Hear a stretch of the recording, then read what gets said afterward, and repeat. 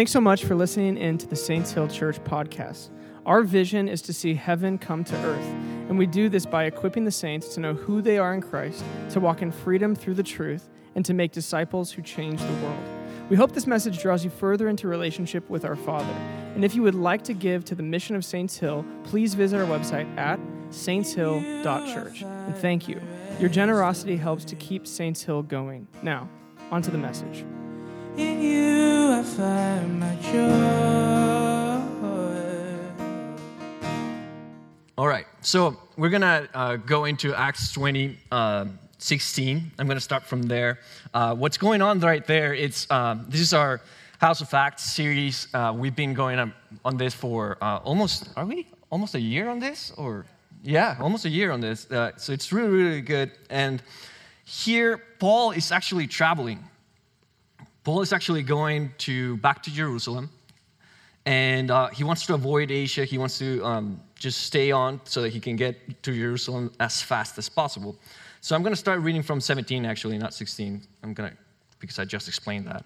So from Miletus, Paul sent to Ephesus for the elders of the church. When they arrived, he said to them, "You know how I lived the whole time I was with you. From the first day I came to the province of Asia, I served the Lord with great humility and with tears. And in the midst of severe testing by the plots of my Jewish opponents, you know that I have not hesitated to preach anything that would be helpful to you, but have taught you publicly and from house to house. I have declared to both Jews and Greeks that they must turn to God in repentance and have faith in our Lord Jesus. And now, compelled by the Spirit, I'm going to Jerusalem, not knowing what will happen to me there. I only know that in every city the Holy Spirit warns me that prison and hardships are facing me." Wow, okay, not very encouraging. "However, I consider my life worth nothing to me. My only aim is to finish the race and complete the task that the Lord Jesus has given me, the task of testifying to the good news of God's grace." So let's highlight that. That's a really good part, just like his task. That's the good news of God's grace, giving that out. "Now, I know that none of you among whom I gone about preaching the kingdom will ever see me again." Not encouraging again. "Therefore, I declare to you today that I am innocent of the blood of any of you, for I have not hesitated to proclaim to you the whole will of God. Keep watch over yourselves and all the flock of which the Holy Spirit has made you overseers. Be shepherds of the church of God, which he bought with his own blood. I know that after I leave, savage wolves will come in among you and will not spare the flock." Okay, so he's not being encouraging for sure right there. "Even from your own number, men will rise and distort the truth in order to draw away disciples after them. So be on your guard. Remember that for 3 years I never stopped warning you, each of you, night and day, with tears. Now, I commit to you, to God, and to the world, and to the word of his grace, which can build you up and give you an inheritance among all those who are sanctified. I have not coveted anyone's silver or gold or clothing.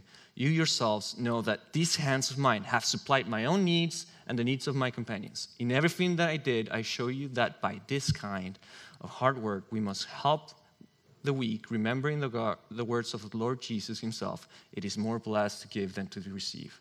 When Paul had finished speaking, he knelt down with all of them and prayed. They all wept as they embraced him and kissed him.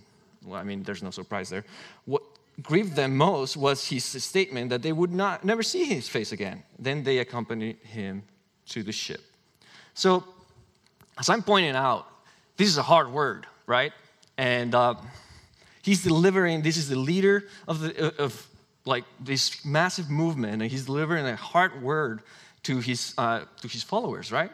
And Paul is showing his leaders from Ephesus the framework of how to lead in hard times and when receiving hard news, right? He points to what to keep doing. He points to keep bringing the kingdom. He points to, hey, the good news of the gospel needs to keep on going. He doesn't make it about himself. He doesn't make it about, hey, let's grab swords and organize ourselves to raise an army to defend myself because, hey, they're going to take me. The Roman Empire is actually going to arrest me.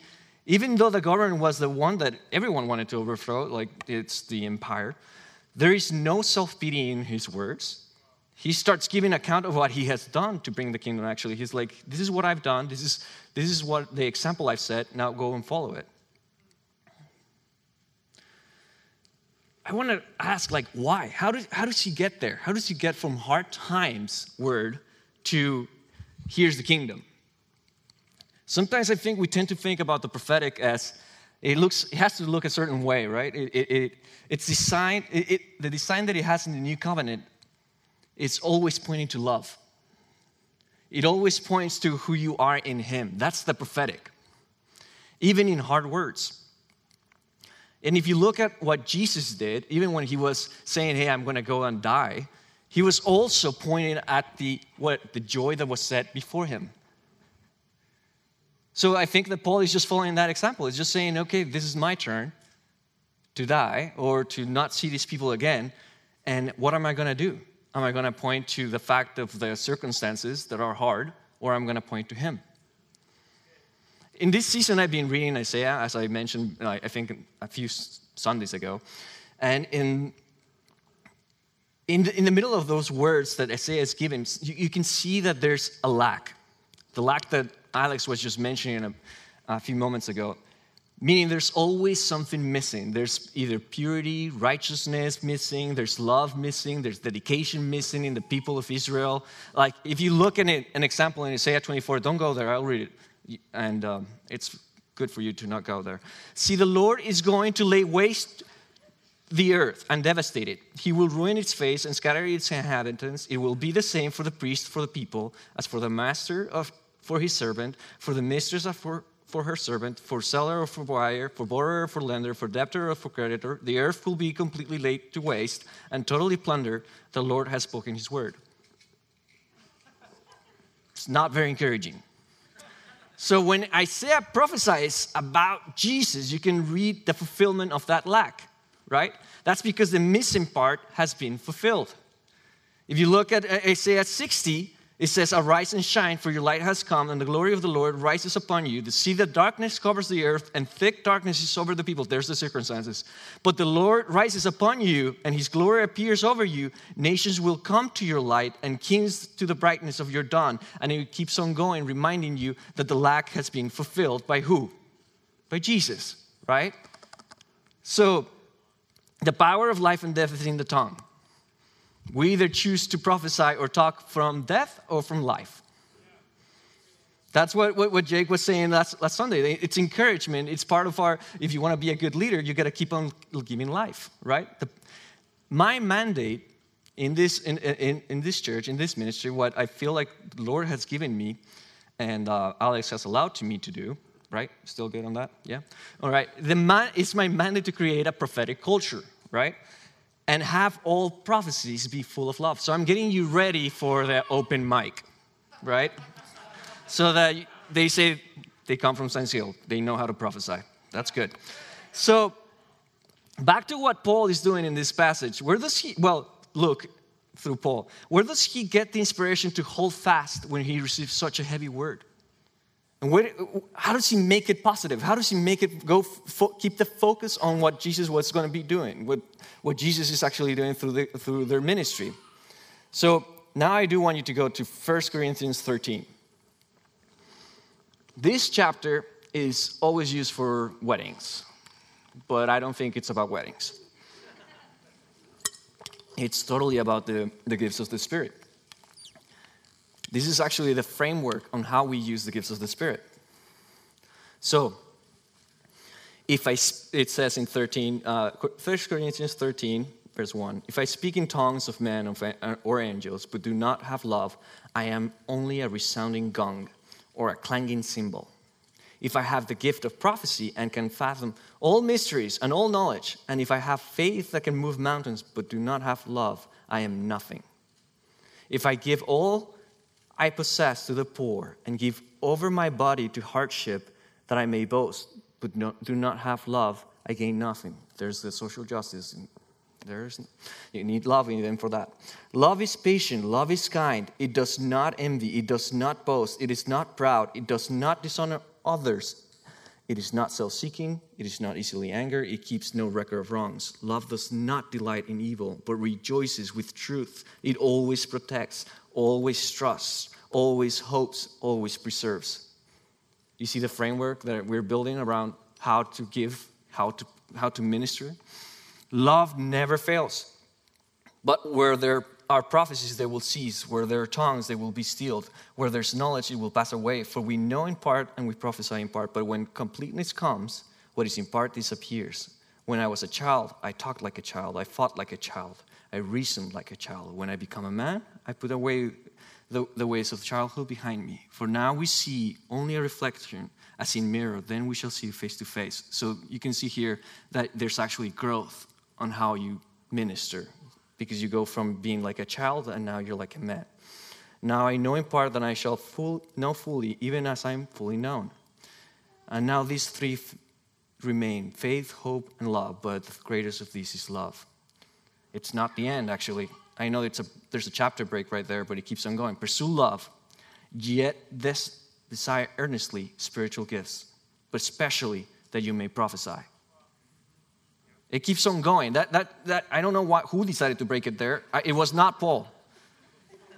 For one who speaks in tongues does not speak to men, but to God. For no one understands, but in his spirit he speaks mysteries. So when you get the mic, do not go in tongues. But one who prophesies speaks to men for edification and exhortation and consolation. Let's get that underlined. One who speaks in tongues edifies himself, but one who prophesies edifies the church. Now I wish that you all, let's say all. Does it say only the weirdos prophesy? Does it say only the guy in the mountain by himself can prophesy? No, right? It says all. Does it say only the tenured believers can prophesy? No. But even more, that you would prophesy, and greater is one who prophesies than one who speaks in tongues, unless he interprets, so that the church may receive edifying. In 1 Corinthians 14:24, let's go there. But if an unbeliever or an inquirer comes in while everyone is prophesying, send him to Alpha so that he can understand how to actually receive the prophetic word. Does it say that? Send him to Alpha. Does it say, hey, send him to an easier church that is not that intense, so that he won't get scared? No, it says, but if an unbeliever or an inquirer comes in while everyone's prophesying, they are convicted of sin and are brought under judgment by all, as the secrets of their hearts are laid bare, so they will fall down and worship God, exclaiming, God is really among you. But in the framework of Corinthians 13, does it sound like we called out their sins? No.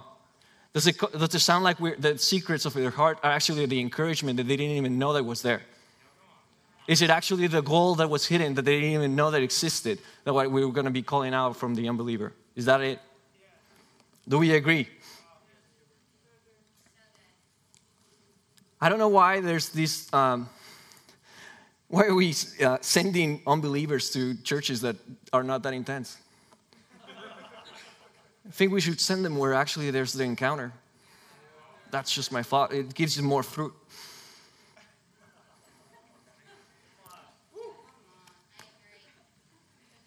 You know, when we dial down the gospel, I don't think that they're actually getting an encounter. They're actually just getting an easy version, a perversion. But if we are actually leading with the framework of Corinthians 13, and we are leading with love, what they're going to encounter is the Father. And when they encounter the Father, they're going to shout, God is really among you. Thank you, guys. I love you. I really love those guys. In 1 Corinthians 14:30, it says, For you can all prophesy in turn, so that everyone may be instructed and encouraged. It's everyone. It's everyone. It's not only the three guys that are leading. It's everyone that can prophesy. We need everyone speaking what the Lord is giving you to your heart, so I can hear what the Lord is have revealed to you. If not, I'm going to be missing out on the revelation that you got. So how do you keep speaking from 1 Corinthians 13? Are the words that you're giving coming from that angle? Are your day-to-day works coming from that source? Are you giving life or death? Because there's no in between. It's either you're giving out life or death. What are we giving in our work, in our jobs, in our families? What are we giving? Like, are we giving life? Are we giving death? What are we speaking? Because here's the thing. I think a lot of people don't realize that you actually have that power. Whenever, even if you are not saying, "Thus says the Lord," you have that power. You're prophesying. You're calling out destiny. You're saying what 2020 was and what 2021 is going to be. Prophetic words are to edify, exhort, and console. In fact, the gifts of the Holy Spirit are some of the love languages of God. So every time that we prophesy, that person should feel like they got kissed by God. So it's not about giving dates. It's not about giving, like, who's going to have a baby. Or it's certainly not about who am I going to marry. I've gotten so many prophetic words about who I was going to get married. Not now, I'm married, so I guess that's what made them stop. I didn't marry any of those girls. The Lord says that you're going to marry me. Tell the Lord to tell me.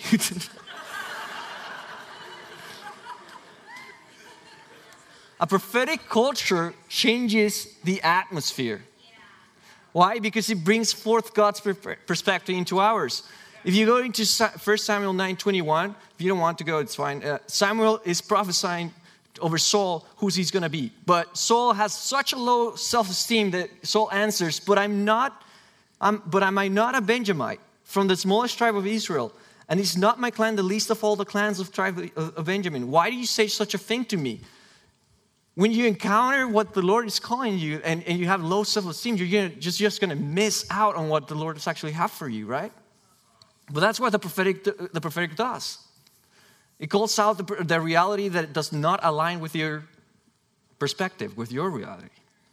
His reality is the one that is called out.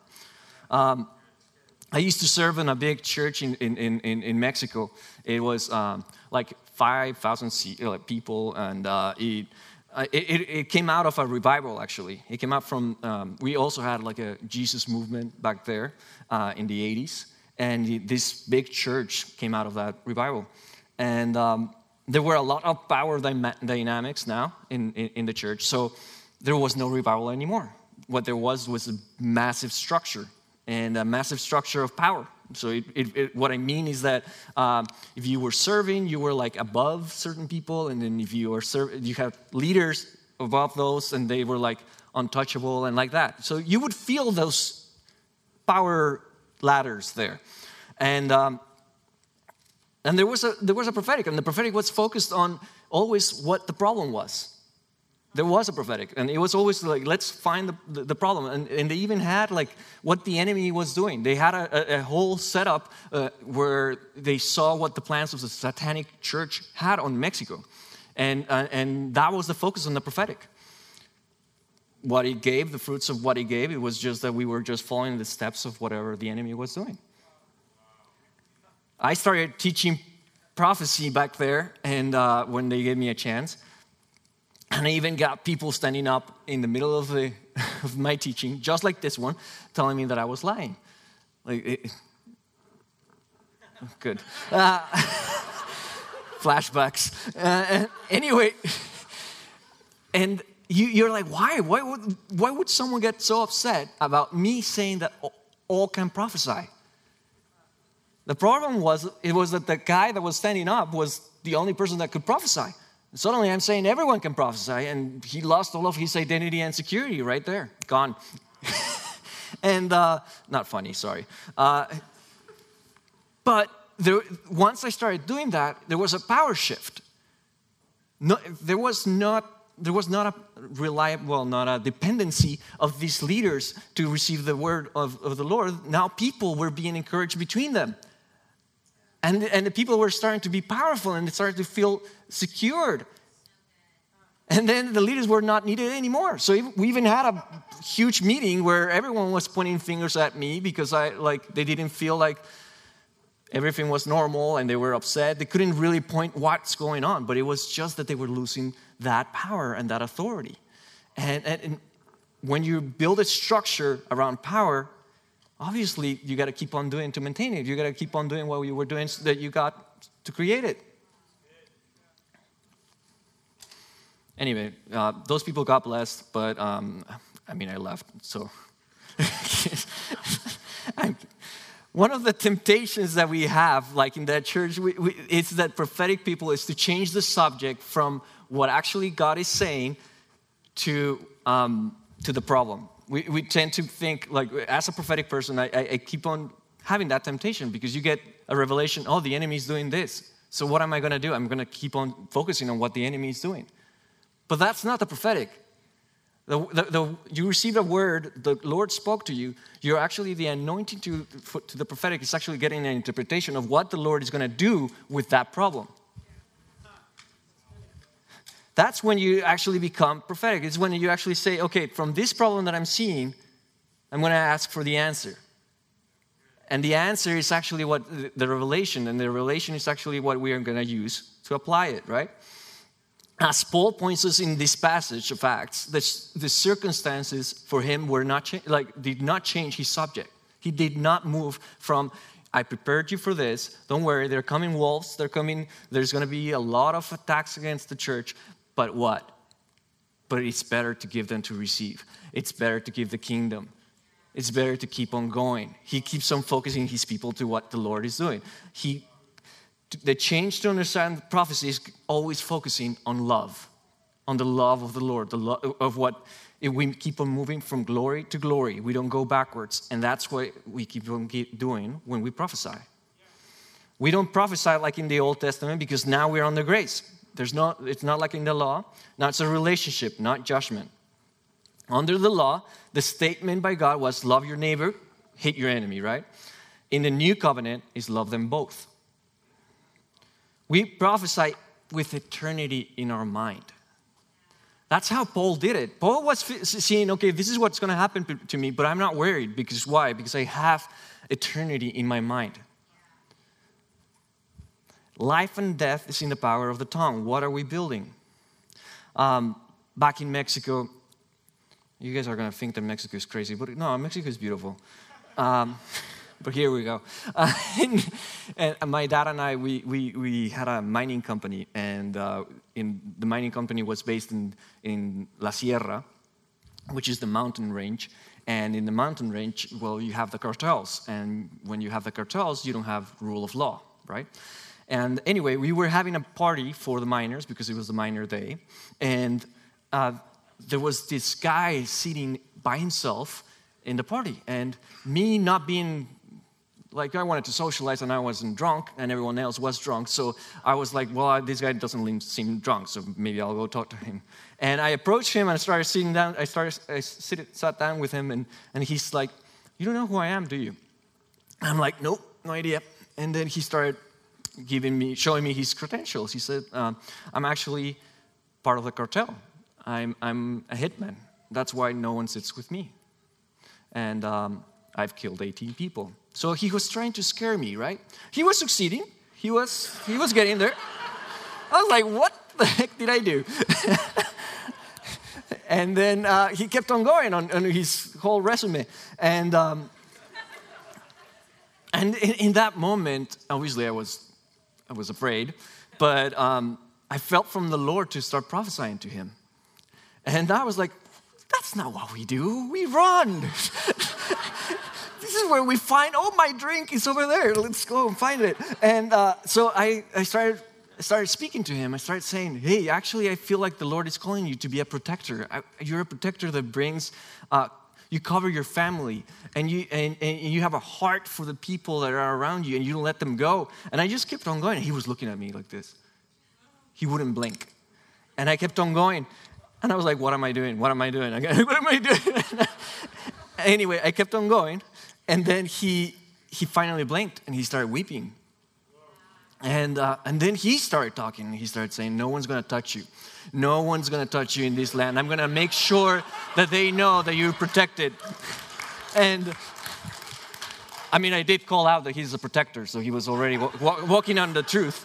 And as much as I thanked him, I wasn't looking for that, but 3 weeks later, he was working for our company. He was a chauffeur. I don't know if he went back to it, because obviously we didn't stay there, but at least for that time, something shifted in him. I wasn't looking, he knew who he was. He knew he told me his whole resume, right? But he didn't know what the Lord had prepared for him. And that was my job to call out. There's Chris Vallotton, one of my heroes, and the person that I get the most stuff out of. He has this quote that says, "Remember, the prophetic communicates the love of God to people. If we are prophesying out of an old covenant perspective, we're going to release words of condemnation and judgment. Old covenant prophets judged cities and nations. This was the prophetic mandate under the previous system. The moral of the Old Testament was that we couldn't be good enough to get into heaven. We need a Savior. This is why everything we see under the Old Covenant is often so severe.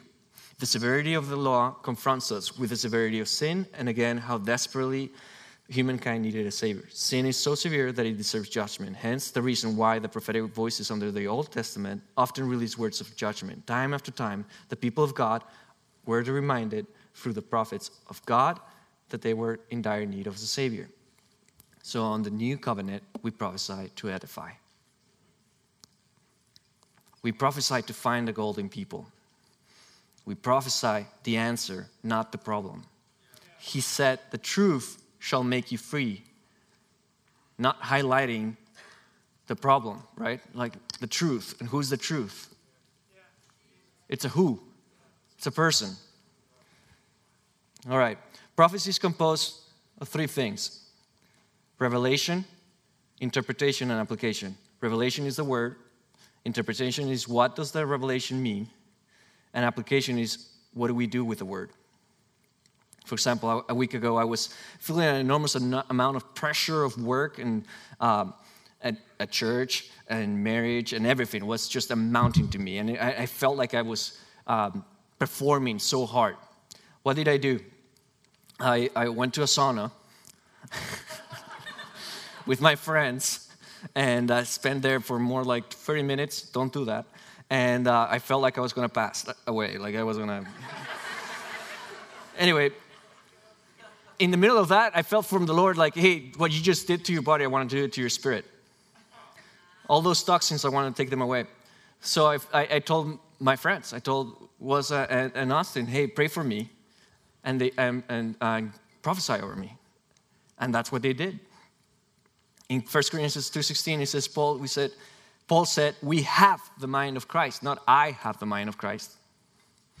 I needed other people to speak into my life. I knew the problem, which was performance, that I was performing, but I needed to hear an answer. I needed to hear the perspective from the Lord. I know that our church prophesies. I know that you guys already prophesy. I see people running around and prophesying. That's awesome and so encouraged. It's my love language. I love seeing you do that. But we can keep on growing.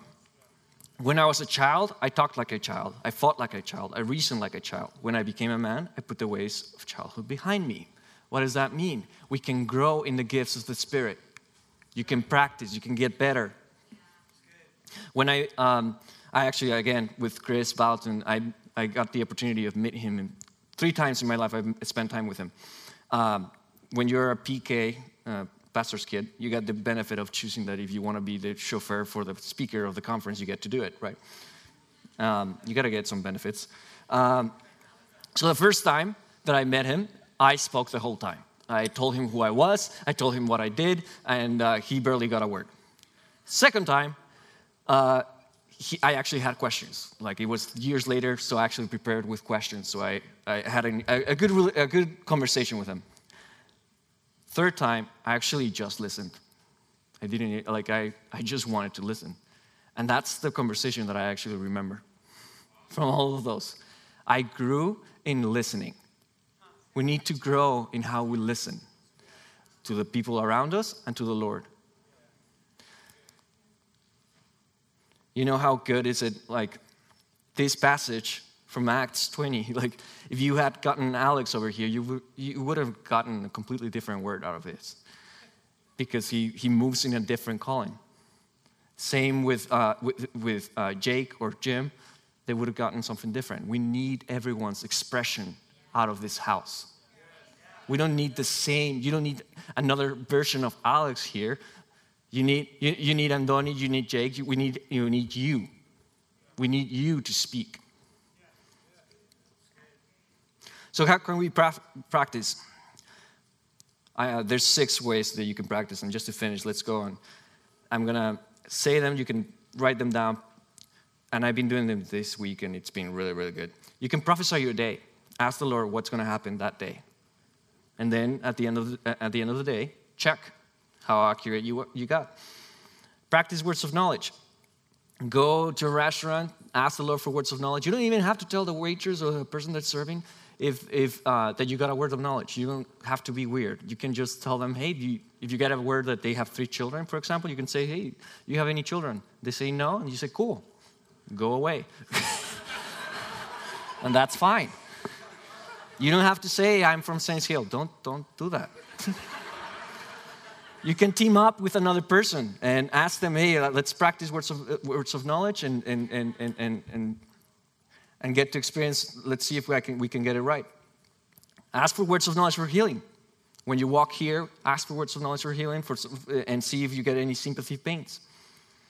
Prophesy as a group. Get a group and start prophesying all together over each other.